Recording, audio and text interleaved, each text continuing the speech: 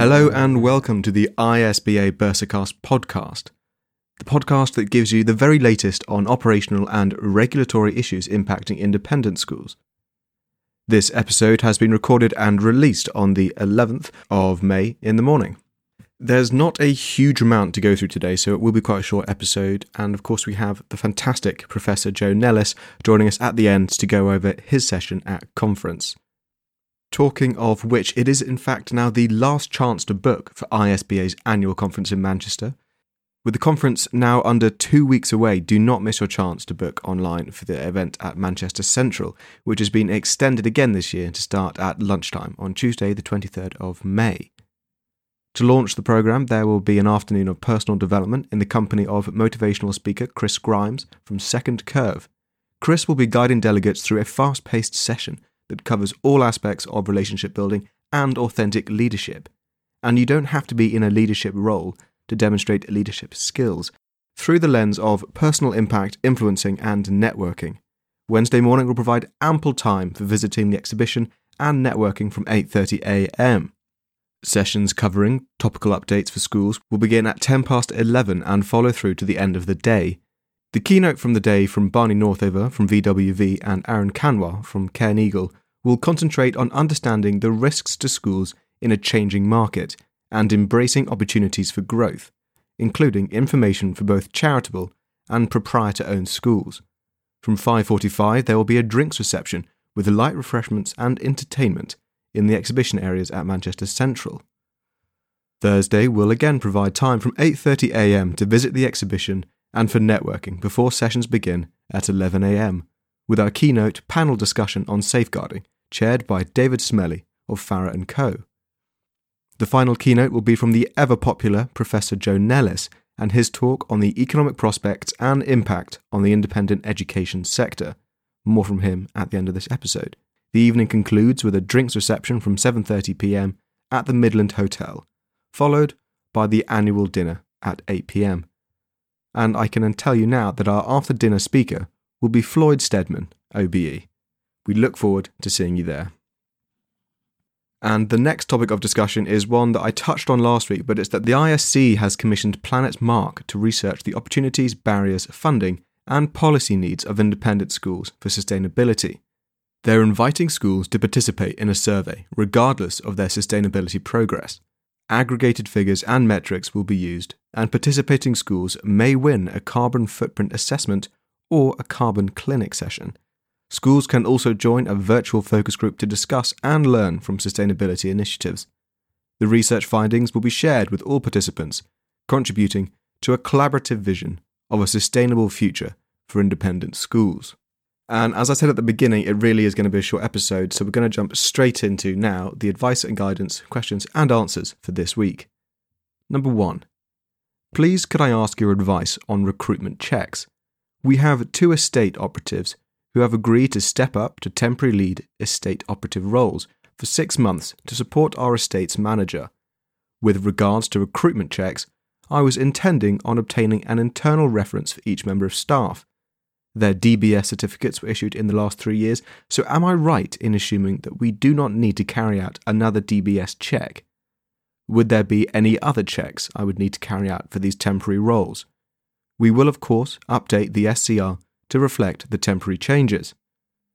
So the answer to this is that for the 2 estate operatives stepping up to temporary lead estate operative roles, no new DBS is required, and an internal reference supporting their suitability is spot on.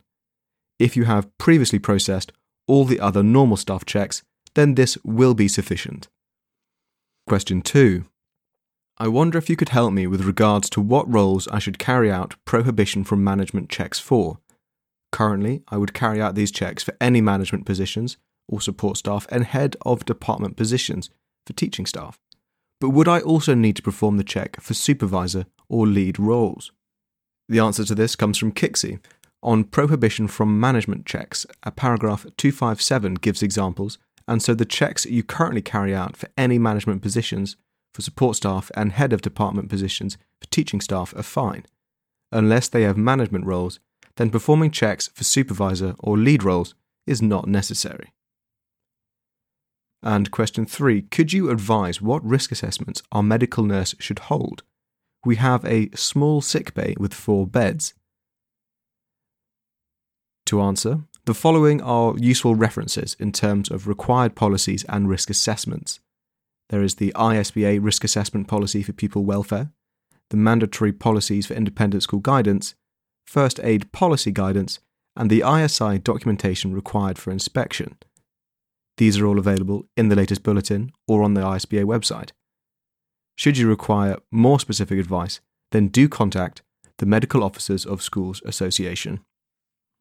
And before we hear from Professor Joe Nellis, ISBA's top tip of the week is that ISI are reporting that some schools are not meeting the required standards because the school's records indicated that the last safeguarding training for governors was prior to the publication of the updated KICSI, and that governors had not read the document, meaning they were not able to provide sufficiently strategic challenge. And that'll be it for me this week. We'll now jump to our chat with Professor Joe Nellis to hear about his topics for conference. Well, I'm joined now, very excitingly, by Professor Joe Nellis. Joe, thanks for joining us. Hello, Leo. I'm glad to be here. Absolutely. Well, from what I've heard, John keeps telling me that everything you say is incredibly glum and depressing, but you're a very jolly man. I am actually an optimist by nature, but in the last couple of years, my sense of enthusiasm has been dampened by the state of the economy. But I will try very hard during my presentation to give a positive message, but it'll be realistic as well. Well, that's what we need to hear. And talking of which, we're very excited to have you at the ISBA conference coming up later this month, in fact, not long to go. And what we're hoping for today is a little bit of an understanding about what perhaps you might be going over during your session, and also what should bursars be thinking about coming into this. Obviously, it's a very big topic, the economy, forecasting and stuff like that. But for your session, what are the kind of key pillars that you're going to be touching on? Gosh, there are so many elements of my presentation that I want to get across in a very short time period. But I think from the viewpoint of independent schools and bursars, the key message is, sadly, there are tough times ahead. I wish it were otherwise. Interest rates are probably going to go up another one time, and that'll take place on the 11th of May. So we'll know before the conference, actually. But I think they're going to peak, and that's the good news. The other bit of good and bad news is that bond yields have risen sharply, and that's very important when they're raising capital for major projects, of course.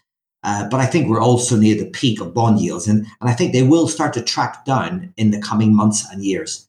The other really bit of important news is that inflation, of course, is still very, very high. It's a 40-year high, but it will come down quite sharply in the coming months. Statistically, it will fall. So I don't really go with the Chancellor's view that he will bring it down. It's going to fall anyway. If you double prices one year and they stay there for another year, inflation becomes zero. So inflation is going to track down. That'll be good for cost of running schools and so on. But of course, we're still going to face, as I said earlier, tough times ahead on many fronts. Yeah, absolutely. I think the more organised one can be for these things, the better the prospects are. And on that note, are there any kind of common mistakes or pitfalls that you think can be easily avoided? Well, I think the most important lesson for all bursars and anybody running any organization is to keep a tight control of your costs. I mean, that's a very obvious point. The government's trying to do that, of course, in the public sector, as we see with the strikes that are ongoing. But I think it's going to be very important to keep an eye on those costs and really to look beyond this current crisis. That there will be, a recovery. It's going to be a slow recovery, but there will be a recovery. And from the viewpoint of independent schools, it'll be the affordability of school fees that'll be critical for all schools. I think it's going to be, as I said earlier, tough times ahead, but let's look beyond that in the next 2 or 3 years. There will be, positive messages coming later. Yeah, fantastic. Well, we won't go into too much detail because I know there's an awful lot. If we got the lid off this properly, we'd be here for hours. So I'll leave it there, and we'll very much look forward to having you giving your full session at the conference. And if I may say so, Leo, this is one of the events that I look forward to most in my calendar. And I look forward to seeing everybody at the conference. Thank you so much. No, fantastic. You say all the right things. And we'll leave it there. Thanks so much, Joe. Have a lovely afternoon. Thank you, Leo. And there we have it. That is the end of this episode. As always, if you do think this will be useful, please share it with members of your team and subscribe wherever it is you're listening so you never miss an update. If you'd like to say hello or get in touch with any ideas, please email podcast@theisba.org.uk. I'll catch up with you next week with a new episode and a new guest. In the meantime, I hope the weather's good, and farewell.